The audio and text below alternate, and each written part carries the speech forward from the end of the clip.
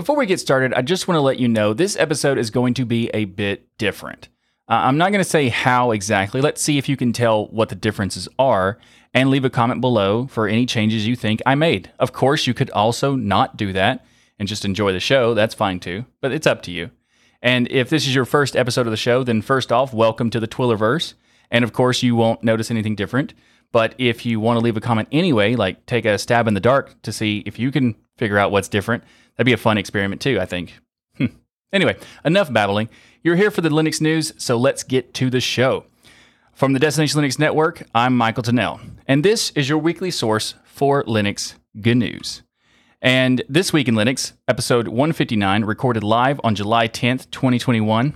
On this week's episode, we've got a jam-packed episode for you with distro news, app news, gaming news, and even a bit of drama. We're going to check out the latest release of Linux Mint, Proxmox, and VZ Linux. Plus, we've got some Ubuntu news to talk about. We've got some interesting news from Tor, and we've also got some really cool script that I wanted to show you that I found for running Windows apps via Proton. Then we've got some news about Jim Whitehurst stepping down from IBM as president, and the topic I know everyone is expecting me to cover, which I will, is of course Audacity. All that, so much more coming up right now on This Week in Linux.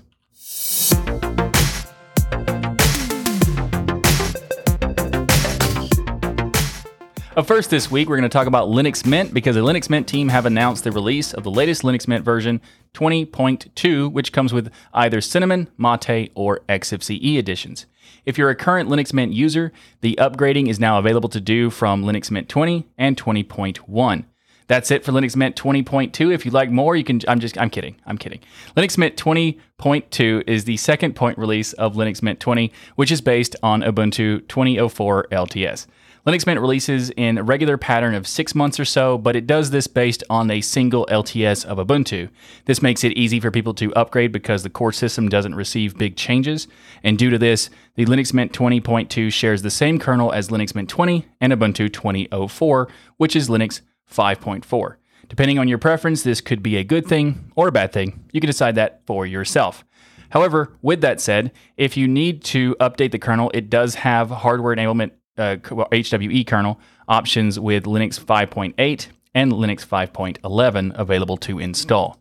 Since Mint has 3 different editions, we're not going to be talking about all of them because we're not going to be able to cover all of them, so we're going to focus on the Cinnamon edition. For those interested in the Mate or the XFCE editions, you'll find links in the show notes. Linux Mint 20.2, codename Uma Thurman, nope, that's not it, just Uma, that's the codename, has received a lot of updates and features, especially to the Cinnamon edition with the inclusion of Cinnamon 5.0. Cinnamon 5.0 uses less memory than earlier versions of the desktop environment, thanks to many important memory leak fixes. You can also set a memory limit to control how much system memory Cinnamon is allowed to use while running. This means that if you set this and the desktop reaches that limit you set, Cinnamon will restart. This is not the cleanest solution as described by some people in the community, but it is a solution, so it's nice to see that they're putting effort into improving the reliability for their users. Also, to improve performance, they are now doing some other changes to the desktop, such as having the desktop now being able to better detect power state changes, such as low battery, and the new on-demand usage of the Cinnamon screensaver. Now, this is interesting because the screensaver daemon used to run constantly in the background. In Cinnamon 5.0, it will now only run on demand when the screensaver needs to be activated. This results in a net minimum gain of about 20 megabytes of RAM, and if you have like a lean computer, like minimum specs and that sort of stuff, and up to a few hundred megabytes of RAM on some computers. Personally, I was not aware that was how it used to work, but I'm happy to see this has been addressed because, the more RAM available to you, the more you can crank it up for FPS in an FPS. Get it? For those that don't, frames per second in a first-person shooter game. Okay, fine. I won't try my hand at stand-up comedy. Though, for those watching the show, I am standing, so maybe that counts. I'll stop now. The Mint devs also made many improvements to the Nemo file manager. Improved search features such as support for regular expressions, recursive folder searching, and can be configured to show favorited files first in the results. That's a very nice feature. Plus, in addition to searching file names, they state that Nemo can now search file contents for the matches, which is pretty interesting. Actually, I'd go as far as saying that's pretty dope. There's also a new shortcut added to that lets you toggle the dual pane mode in Nemo using the F6 key. Now, I would rather just have seen that to be the F3 key because it would be then consistent with Dolphin's dual pane mode, which has the F3 key. I know that's not really important, but it would just be nice to see some shortcut overlapping more in the Linux ecosystem. Anyway, now let's talk about the Update Manager tool. There's a lot of new features and some controversial things. In episode 141 of Twill, we talked about some concerns people had with the Mint Update Manager potentially forcing updates on users. And the Mint team stated back then about the Update Manager, in a quote, it says, in some cases, the Update Manager will be able to remind you to apply updates, and in a few of them, it might even insist. Now, we still don't know what exactly they meant by insisting. I couldn't find anything related to that in the latest updates, or that particular piece anyway, though I might have just missed it, so if I did, please let me know in the comments. There's also some cool stuff to talk about with the Update Manager too, not just a controversial thing. It's now possible to update Cinnamon Spices, which are applets, desktop widgets, themes, and other extensions for the Cinnamon desktop. They've also improved the update notifications, such as decreasing the frequency of updates, alerts after the updates have been installed, and providing users with more options to hide and configure notifications about updates if they choose to do so. The Mint team states that by default, and I quote, by the default, the Update Manager also only counts security and kernel updates as being relevant for notifications, but you can change that in preferences. Last but certainly not least, the Update Manager can now be used to manage Flatpak update preferences, such as disable them or pausing them when a device is running on battery, which is very nice. Also, Linux Mint comes with Flatpak and FlatHub enabled by default, which is nice to see, and I just wanted to make that clear. Some distributions don't have FlatHub by default, but it's really nice to see when it is. And there's good reasons not to. Some distributions have provided reasons like licensing and that sort of stuff, but it's just nice to see when it is.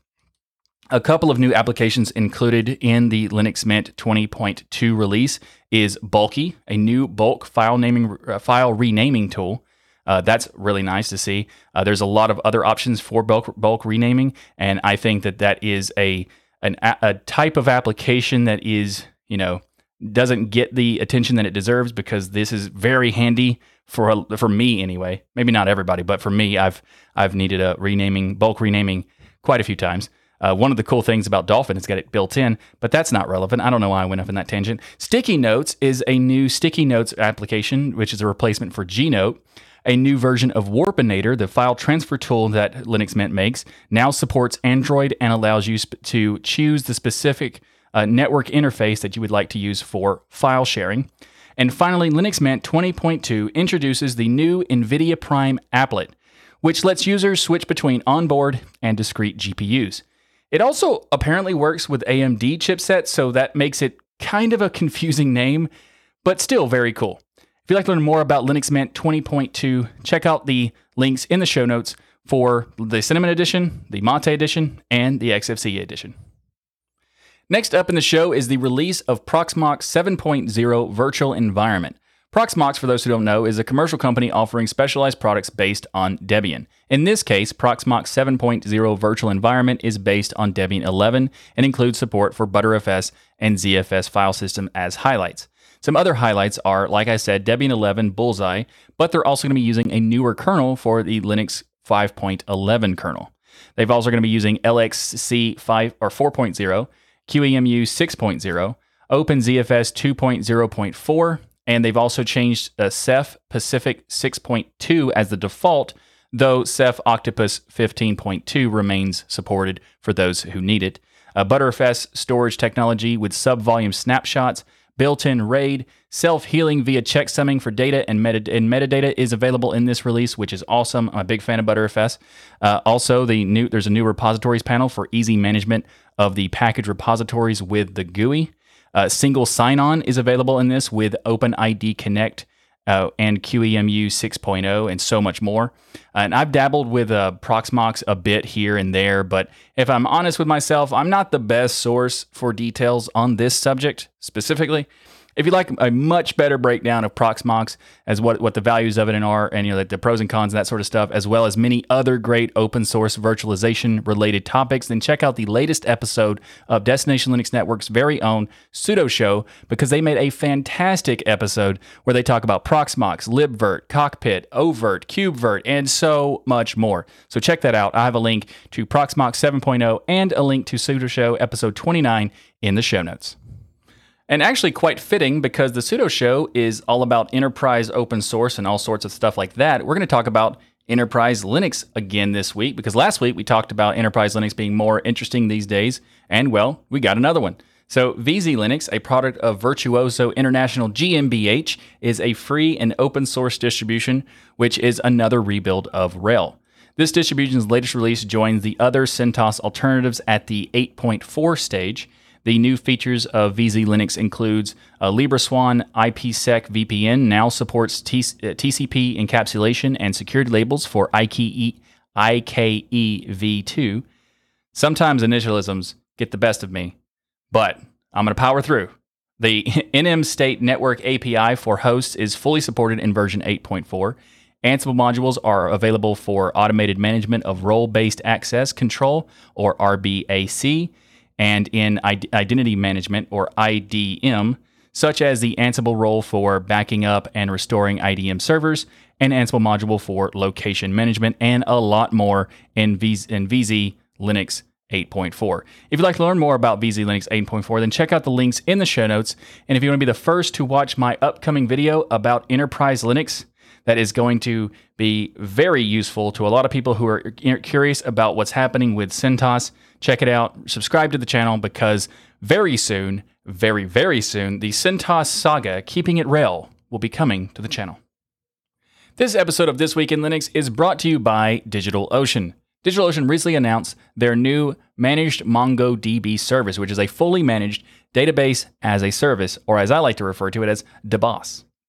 With Managed MongoDB, you can focus more on the building scalable, high-performance apps and less on maintaining the database.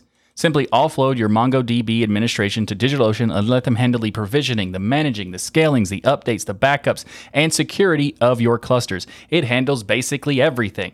And it's awesome, because DigitalOcean built this service in partnership with MongoDB Inc., and together they have ensured that you will get access to all the latest releases of MongoDB document database as they become available. And as a listener of the This Week in Linux podcast and a member of the DLN community, you can get started for free. Actually, better than free, because DigitalOcean is giving you a $100 free credit when you go to do.co/DLN-Mongo. Again, that's do.co/DLN-MONGO Mongo to get started with your $100 free credit on DigitalOcean's new Managed MongoDB service. And we want to thank DigitalOcean for sponsoring this episode of This Week in Linux. Up next in the show, we have a topic that I think is quite interesting, related to Jim Whitehurst as stepping down from as being the IBM president. So after IBM acquired Red Hat for $34 billion in October 2019, the then Red Hat CEO Jim Whitehurst was named IBM's president 3 months later. Most IBM and Red Hat analysts assumed it was only a matter of time before Whitehurst would take over the top job of IBM CEO. Well, apparently not. This week, Jim Whitehurst announced that he will be stepping down as president of IBM. The former IBM CEO, Ginni Rometty, has said that at the time that the newly promoted CEO, Arvind Krishna, was, and I quote, the right CEO for the next era at IBM because he is a brilliant technologist who has played a significant role in developing our key technologies such as artificial intelligence, cloud, quantum computing, and blockchain, end quote. But interestingly enough, a lot of people didn't take that seriously. Krishna was seen as an interim CEO, and Whitehurst was expected to take over once he had gotten the handle on things at IBM. Why, you might ask? Well, Whitehurst is known as being a dynamic leader. His record first at Delta as COO and then as Red Hat's president and CEO has been, as a lot of people stated, outstanding. Under Whitehurst, Red Hat became the first billion-dollar Linux company, and soon after that, Red Hat became the first $2 billion Linux company. At IBM, under Whitehurst's guidance, in the fiscal year of 2020, IBM's total cloud revenue of $25.1 billion went up by 20%.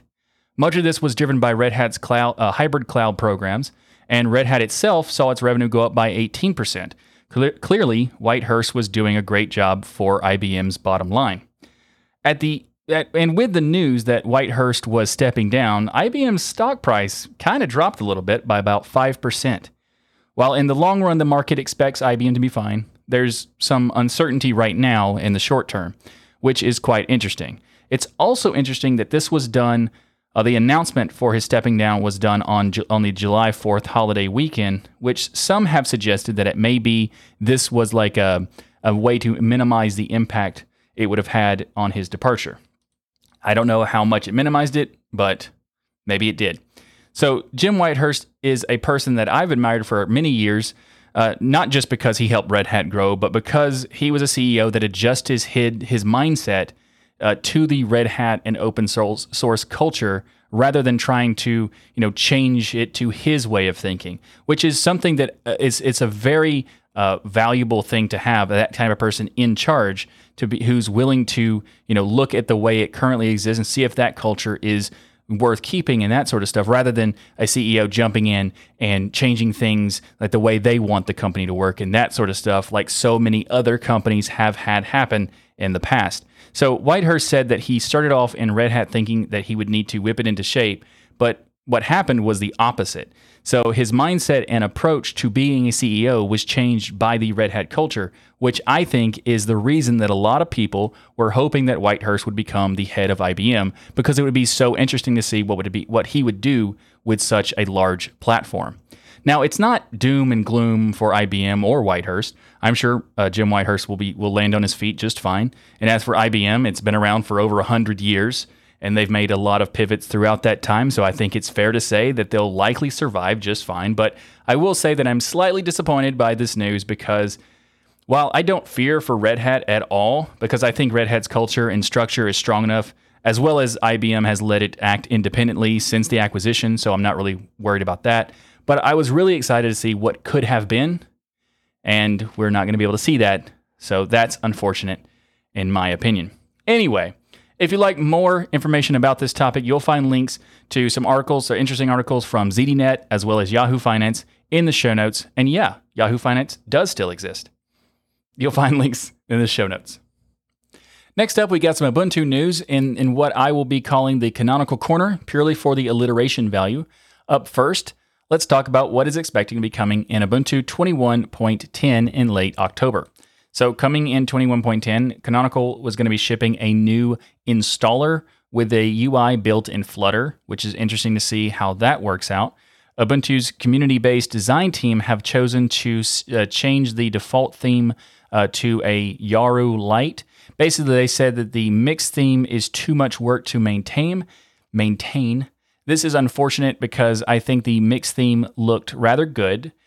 So I get consolidating effort does sometimes make it is a good idea, but I'm a little bit disappointed because it did look quite good.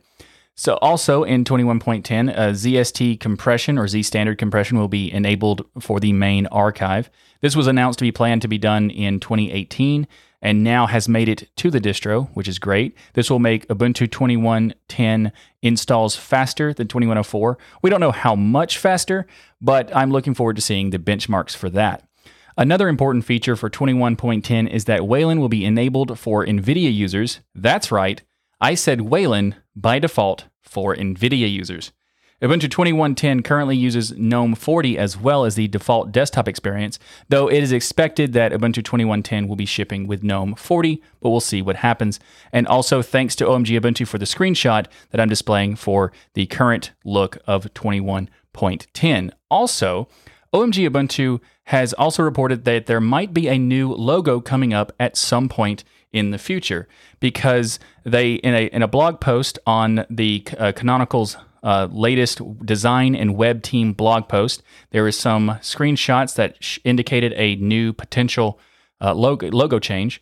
Canonical's Anthony Dillon reveals that the brand team is working on new logos as a part of a wider visual revamp affecting many of Canonical's products and services. And if you're watching the video version of the show, then you will see the potential new logo right now. But if you are listening to the MP3 podcast version of the show, I'll have a link to the OMG Ubuntu article about this in the show notes. Also, the final Ubuntu/Canonical topic for this episode is kind of weird.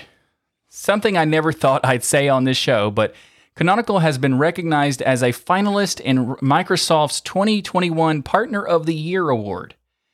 So it says that the Microsoft Partner of the Year Award recognizes Microsoft's partners that have developed and delivered outstanding Microsoft-based solutions during the past year. Awards were classified in various categories, with honorees chosen from a set of more than 4,400 submitted nominees from more than 100 countries worldwide. Canonical was recognized for providing outstanding solutions and services. How did my award person type announcer voice work? Is that good? Anyway, Canonical has said and done some odd things in the past, but for this, I don't know. Yay, I guess?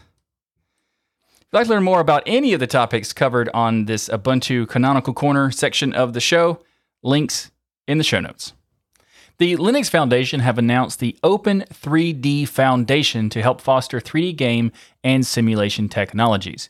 As a key part of this new Open 3D Foundation, Amazon's Lumberyard game engine, which started off based on CryEngine, will be the basis for a new engine called the Open 3D Engine, or the O3DE.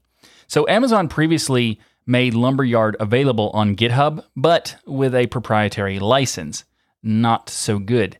This Open 3D Engine is open source and made under the Apache 2.0 license, which is great to see an open source engine from the Lumberyard work, because they were going to essentially, Amazon kind of willed it to this this foundation because they were not going to be making it anymore. So there's that, which is good news because it's not going to waste. And they also say that this engine is unencumbered by commercial terms and will provide the support and infrastructure of an open source community through forums, code repositories, and developer events. O3DE, with this updated Lumberyard code, has a new multi-threaded photorealistic renderer, an extensible 3D content editor, and other modern features. There's also a lot of companies involved in this effort with this Open 3D Foundation. So let's do a rapid-fire roll call, starting alphabetically. Excelbyte, Adobe, Apocalypse Studio, Audio Kinetic, AWS, Backtrace.io, Carbonated, FutureWay, I think, GamePock, GenVid Technologies, Hadean, Here Technologies, Huawei, Intel, International Game Developers Association, or the IGDA, Kitbash 3D, Kathira AI, Niantic, Open Robotics, Popcorn FX, Red Hat, Rochester Institute of Technology, SideFX, I like that name, SideFX, Toffee, TLM Partners, and Wargaming. I know it wasn't rapid fire, but it was fairly quick. I just had to make a comment about the SideFX name because that's fun. That's a good name. I like it. Anyway, also great to see that Red Hat is in there, as well as many other companies like Intel and, of all things, Adobe. That's cool. So also there's been a lot of work in the efforts to expand the engine across multiple platforms, because the interesting thing about this is that the Open 3D Engine effort right now, it requires Windows and Visual Studio. But to be fair, that's mostly due to Amazon's lack of Linux support, as the Linux work Amazon did for Lumberyard was just for the server. Of course it was.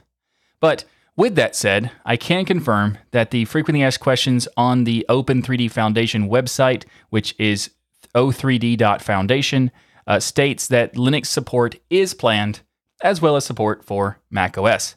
If you'd like more information about this topic, you'll find links to the announcement from the Linux Foundation, as well as the o3d.foundation website in the show notes. That's how that works. In the show notes.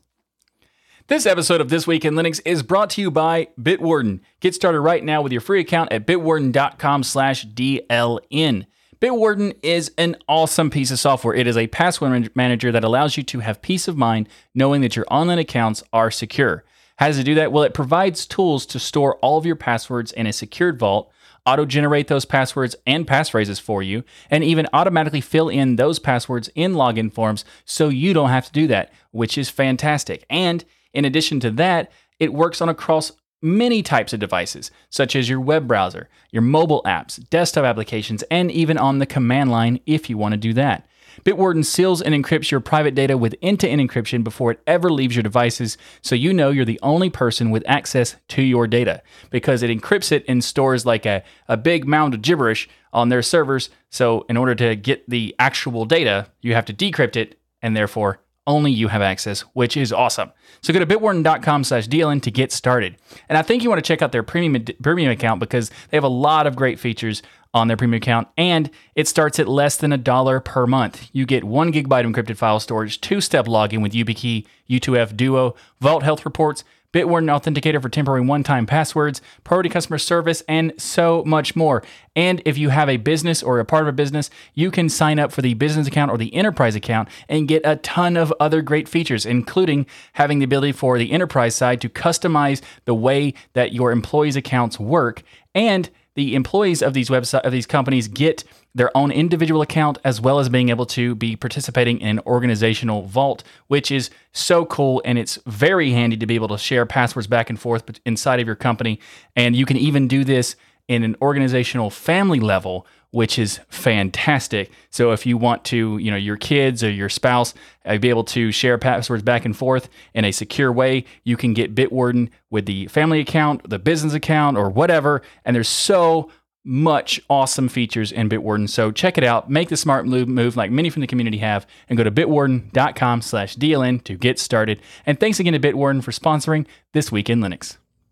Proton is a wonderful piece of software. And for those unfamiliar with Proton, it is a emulation/compatibility layer for running Windows-related software, and more specifically designed for gaming. Proton is created by a partnership between Valve and Codeweavers, and it has changed the face of Linux gaming by a lot, making it for the better by a ton. It's possible to play all sorts of games on Linux that I never expected to be able to, so awesome. And also, in theory, it should be possible to load Windows applications via Proton. But how would you go about doing that? Well, the next topic on the show is a script that makes it fairly straightforward to launch Windows programs via Proton. You just make configuration changes to the script to tell it where your Steam folder is, make another folder to run the environment in, and then you're good to go. And I tried it out myself and happy to report it worked quite well. As you can see from the video version of the show, you can run the portable version of Notepad++ inside of Proton with this script. Reddit user XO Rainbow mentions on the Reddit post that it has only been tested on some simple applications and not anything too complex, so it may not work for you, but it's still very, very interesting. In my testing, it worked on every app I tried, but keep in mind, I only tried about 3 applications. And I did find an issue with one of the applications that I tried it on, which is related to my production keyboard. If you're looking at the video right now, you'll see the keyboard. I'm holding it up in the visuals. So this is an awesome keyboard, but it does have a downside. And that downside is that this keyboard requires Windows to configure it. The data is then stored directly on the keyboard though, so I can still, once I've configured it, then I can use it wherever, which is great. So I've had to use a virtual machine. I actually haven't configured it in years, but still, it does require Windows.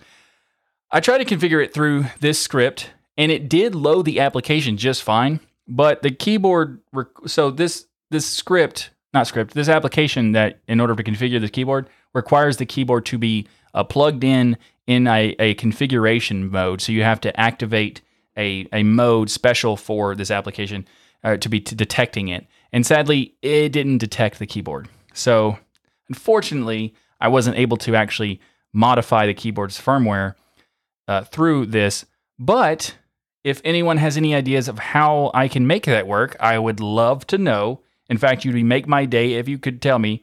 So please leave a comment in the below or on the DLN forum if you have an idea of how I could fix that, because I really, really want to stop using VM for that. That'd be awesome. If you'd like to check this out for yourself, check out this script for Proton. I'll have a link in the show notes below for the Reddit post. Up next in the show, we're going to talk about the Tor project, and more specifically, the Tor browser 10.5 has been released, and also something else that I want to talk about, which I find very interesting. But first, let's talk about the Tor browser. For those who are not familiar with Tor project, they provide tools for internet privacy and anonymity, and the Tor browser 10.5 release is a major update, and it's all about improving the experience for users living in countries where the ISPs censor the internet, which is not cool, but it's cool that this browser exists. So there you go. Starting with this release, there's a new system that defeats internet censorship called Snowflake, and it's now able to work as a bridge. What this means is for censored users is that they can now use Snowflake as a pluggable transport relying on proxies run by volunteers to connect to the open internet, which is awesome. Also, Tor Browser 10.5 adds support for Wayland, which is great to see, and includes updates, the Secure Drop HTTPS Everywhere update channel. It implements basic crypto safety and adds a don't bootstrap startup mode as an option. And if you'd like to learn more about the Tor Browser 10.5 release, you can check the show notes for a link to the release page. Also, there is another Tor-related thing that I wanted to tell you about, which is called Arty. The Tor project has announced a rewrite of the Tor protocols in Rust, and they're calling this Arty. It is not ready for prime time just yet, but based on a grant from the Zcash Open Major Grants, or ZOMG, there is significant work that is ongoing right now for this rewrite. The plan is to, basically about trying to bring Arty to production quality client implementation over the next year and a half, they say. The C implementation is not going away anytime soon, but the idea is that Arty will eventually supplant it. The project says that they see a number of benefits from using Rust, and I quote, "For years now, we've wanted to split Tor's relay cryptography across multiple CPU cores, but we've run into trouble. C's support for thread safety is quite fragile, and it's very easy to write a program that looks safe to run across multiple threads, but which introduces subtle bugs or security holes. If one thread accesses a piece of state at the same time that another thread is changing it, then your whole program can exhibit some truly confusing and bizarre bugs. But in Rust, this kind of bug is easy to avoid. The same type system that keeps us from writing memory unsafety prevents us from writing dangerous concurrent access patterns. Because of that, Arty's circuit cryptography has been multi-core from day one at very little additional programming effort." End quote. So this is quite interesting because there's a lot of people talking about Rust these days, especially with the Linux kernel getting some effort going into Rust language, and a lot more like some funding from different projects or different companies for the Rust Foundation and a bunch of other work. It's very, very interesting to see what's happening with the Rust ecosystem, and especially with Tor, because Tor is a very, very valuable piece of software. And also, just real quick about the ZOMG cache, the Zcash Open Major Grants thing. Just to give you quick details about that. This is from the Zcash Foundation, and they say that it exists to fund projects that advance the usability, security, privacy, and adoption of Zcash, a privacy-focused cryptocurrency, as they describe it. The Zcash Foundation is a 501c3 nonprofit focused on financial privacy, funded by donors. And it's interesting because it's a cryptocurrency, and they're using this as a way to help fund the Tor project's efforts into doing Arty, which I am happy to see, because this kind of thing is something super interesting related to Tor. And if you'd like to learn more about this or any of the topics that we've covered in this Tor section, then I'll have links in the show notes below. Audacity, what you doing? Signed, the community. Okay, so this topic is kind of problematic, and I wanted to lighten it up a bit, so I sang a little. Okay, fine. I'll just stick to covering news. Audacity is back in the news this week with some concerns from people regarding their new privacy policy. These changes are problematic at best, and for a quick summary, they have added policies that state that they will be doing personal data collection, may send data to law enforcement agencies by request, and even a piece about not being able to use by minors under the age of 13. So there's a lot to unpack here, and I'm going to try my best to unpack it. But first of all, now it is possible and likely that these changes in the privacy policy are more of an issue of copy and pasting, like a boilerplate policy. But that in itself doesn't bode well either, because why would you publish a boilerplate policy, especially after already receiving backlash from previous decisions and that sort of thing? So what exactly has changed in their privacy policy? Well, this relates specifically to the desktop privacy policy, and it says in Section 2, what personal data does Audacity collect and why? They say that the very limited types of personal data that we may collect about you and the reasons why we process it are as follows. And as a general comment, our app does not require you to create an account or profiles, and we do not ask you to provide us with your name, contact details, or any other direct identifiers. So that's a quote from the privacy policy. Now let's talk about what is in the personal data collected here. First of all, why they collect it. They say that it's app analytics and improving the application.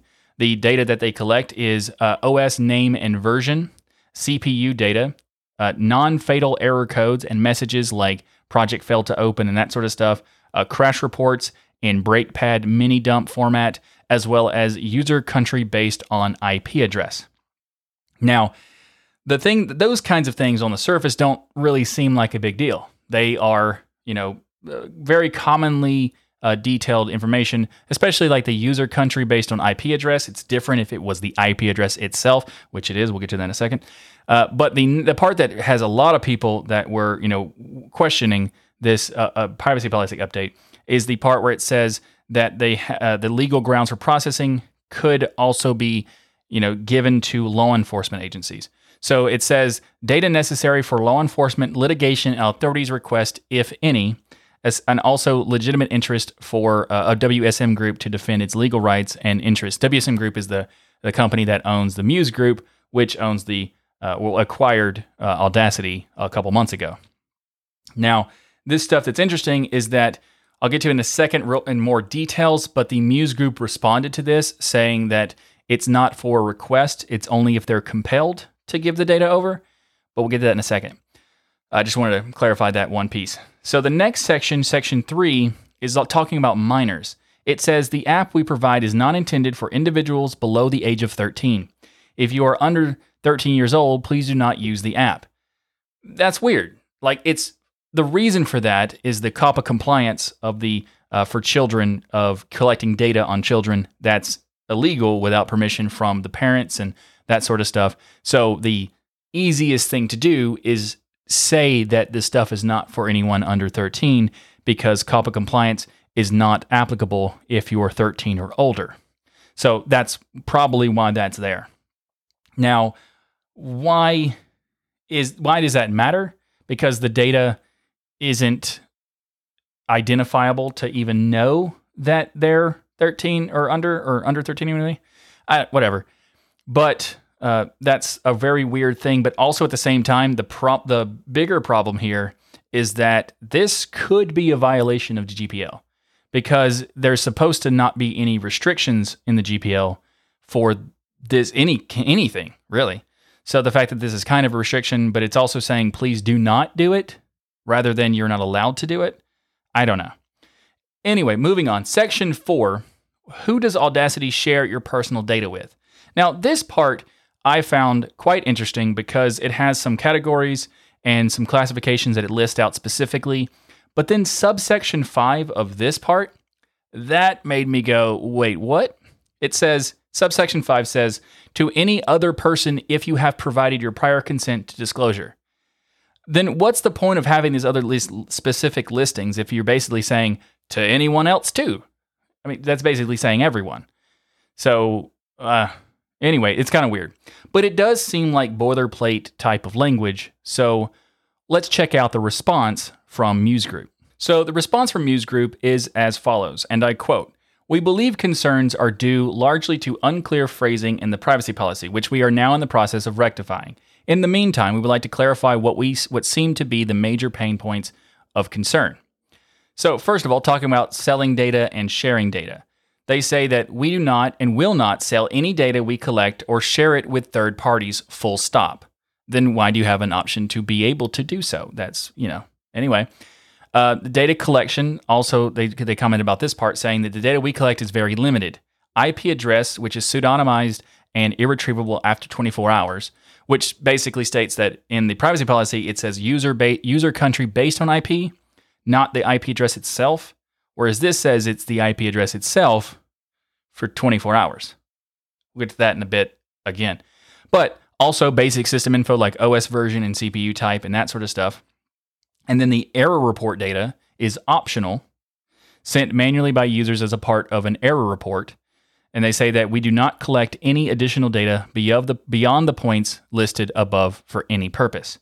Now, the error report data being optional is definitely a good thing. If you want to send the data, if you have an issue and you want to let them know about it, it is good that they have that as available as a thing to be able to do.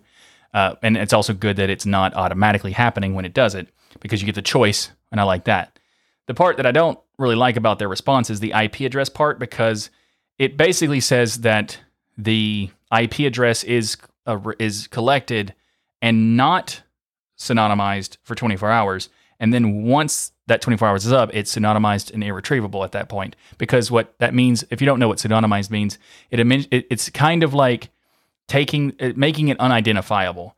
So it creates a hash for this particular data, and then you can use that data to reference. So it's referenceable, but not identifiable, which is a thing that a lot of software does and a lot of websites do and that sort of stuff, which in my opinion is fine to do as long as it's not identifiable for any particular purpose. But it seems to be only doing that after 24 hours, which makes me wonder, why even collect the IP at all if you're just gonna, just do it immediately rather than doing it 24 hours later? It's kind of weird.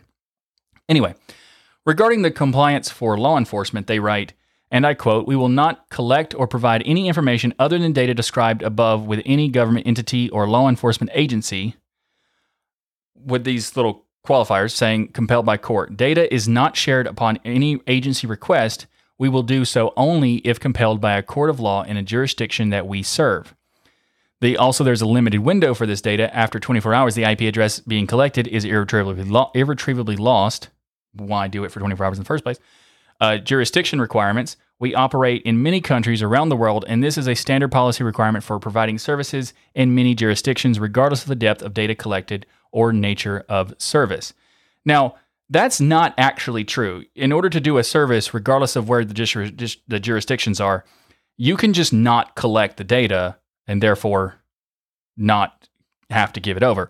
Or you could collect data that is irrelevant to identifying anyone and then give that over, and it doesn't matter because you can, the OS name, the amount of people who use an OS, what CPU type that's not necessarily valuable in like a whole scheme of it, unless you have like a lot of data that you can kind of sort of do fingerprinting a little bit, but the amount that they're saying is very limited and in theory would not be practical for fingerprinting.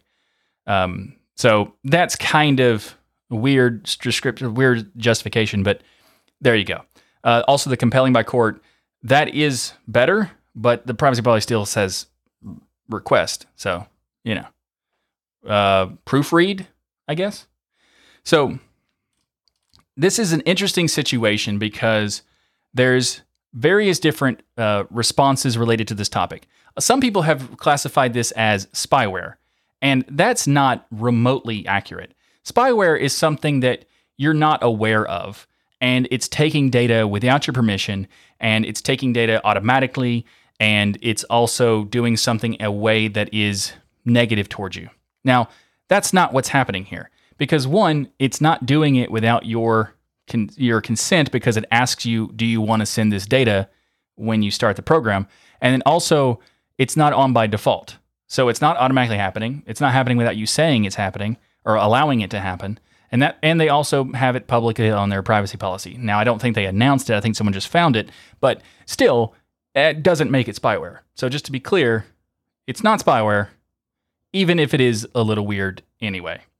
Now, the reason why, in my opinion, this is just my opinion, and I guess speculation, that this created such a weird reaction from the community. Not weird, but a weird situation with a expected reaction from the community at this point, is because it's not the first strike that Audacity/Muse Group has had in this particular kind of thing. The reason this has garnered the kind of reaction from the community that it has, in my opinion, is because, this was Muse Group acquired it 2 months ago. They acquired Audacity 2 months ago. And less than a week after the acquisition, Muse Group submitted a pull request to the GitHub repo to add telemetry to Audacity. And it seemed to be a lot more data. And also, the telemetry, while was opt-in as well, it did have some things that people didn't like about it, such as sending the data to Google or Yandex. That did not go over well, as you might imagine, for the community. And a few days after the backlash happened, the Muse Group responded saying that they would close the pull request and go back to the drawing board about this sort of topic. And this seems to be kind of saying that they're still going to do it in some degree, but they're going to be doing it in a self-hosted manner, which is better, and also limited in what they're taking, which is also better. But again, they're doing it in these weird kind of optics situations. So the first one was the telemetry, I think like 4 or 5 days after the announcement. And but then in this one now, which is like the third one. But the second one, well, that one is a little bit more problematic, but we'll get to that in a second. First of all, I want to give you the information about the response from the Muse Group about the telemetry part. They say that telemetry is strictly optional and disabled by default. No data is shared unless you choose to opt in and enable telemetry. Telemetry only works in the builds made by GitHub CI from the official repo. And if you are compiling Audacity from source, we provide a CMake option to enable the telemetry code. This option is turned off by default. So there is, to be fair to them, they're not doing it in the most nefarious, malicious way possible that some people have described it as.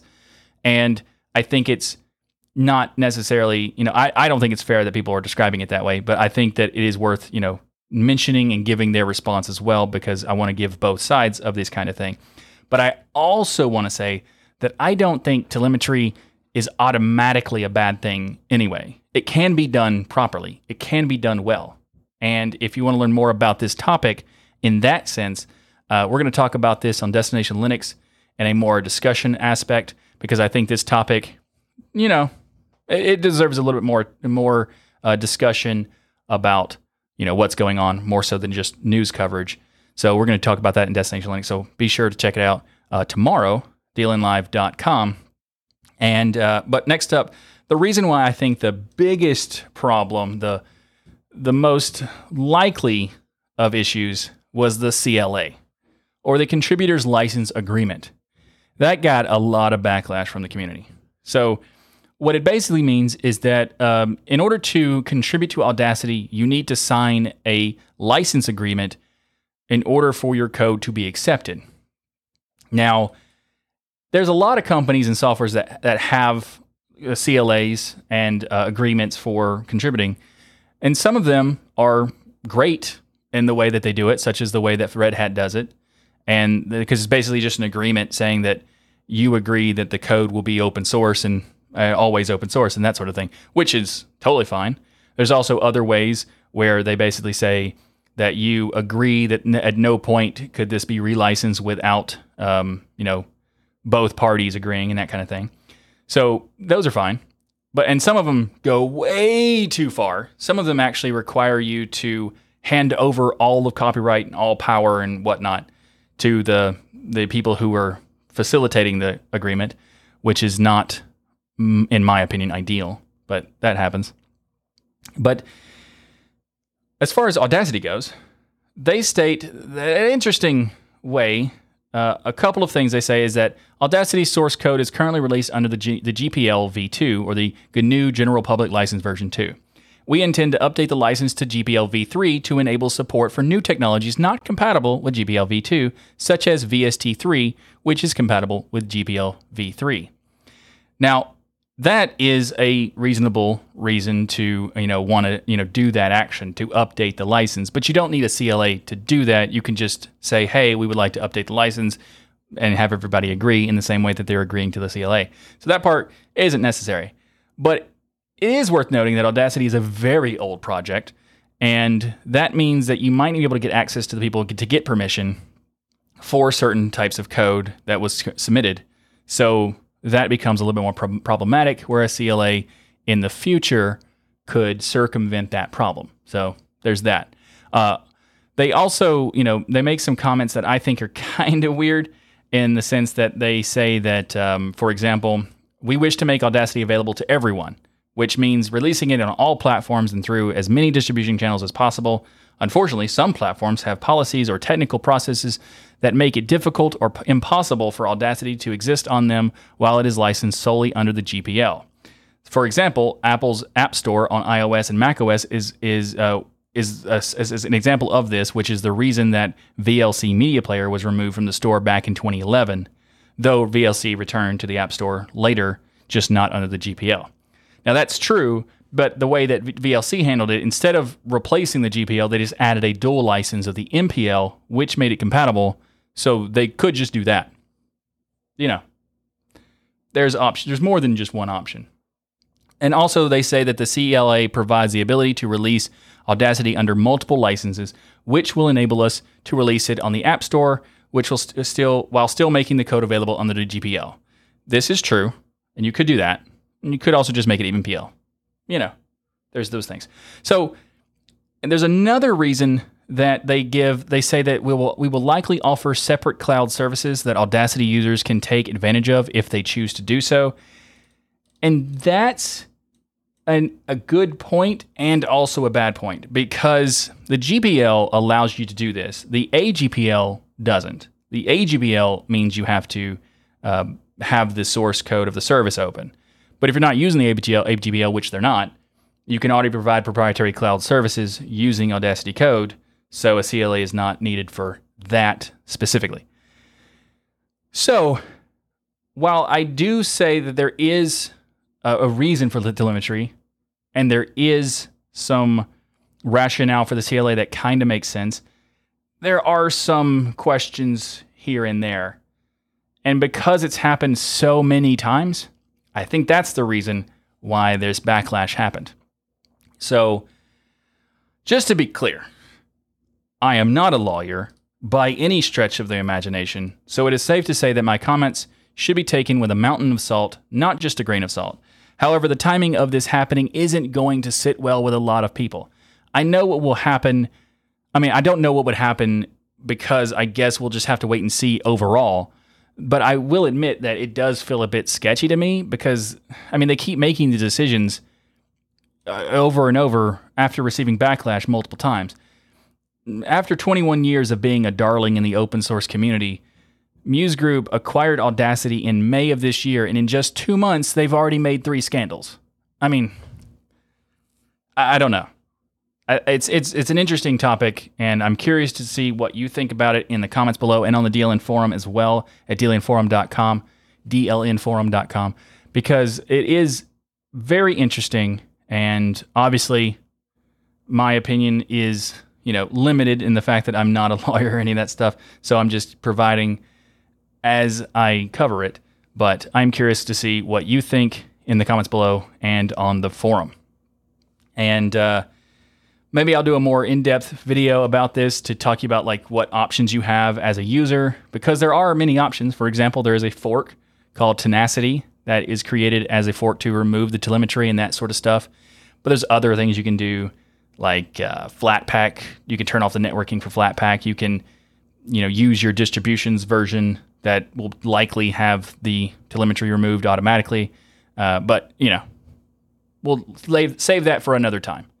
If you'd like to learn more about this topic, I'll have links, a lot of links, in the show notes. Thanks for watching this episode of This Week in Linux. If you like what I do here on this show, please like that smash button and be sure to subscribe. If you'd like to support the show and the channel, we have multiple ways to contribute via PayPal, Patreon, sponsors, and many others. You can learn more by going to tuxdigital.com/contribute. And if you become a patron, you can join me during the live streams in the recording stadium to discuss all the stuff between topics and just hang out every week after the show in the patron-only post show if you'd like to do that as well. And you can also order the Linux Everywhere t-shirt by going to dealinstore.com. This is a shirt that I designed to convey the message that whether or not you know Linux is there, it probably is. Because it probably is. The Linux Everywhere t-shirt is available at dealinstore.com, as well as This Week in Linux. You can check that out as well. This Week in Linux shirt, as well as hats, mugs, hoodies, stickers, backpacks, aprons, so you can twill while you grill, and so much more is available at dealinstore.com.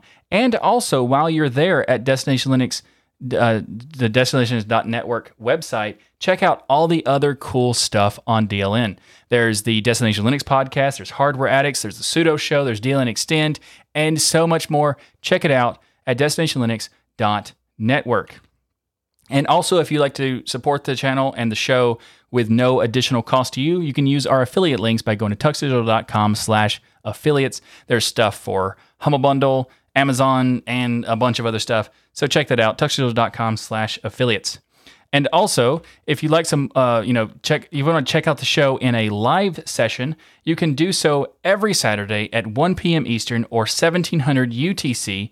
And you'll be able to, hang out in the live chat as we discuss all the Linux news each and every week at DLNlive.com. Thanks again for watching. I'm Michael Snell with the Destination Linux Network, and as always, keep using, learning, and enjoying Linux. And I'll see you next week for another episode of your weekly source for Linux good news.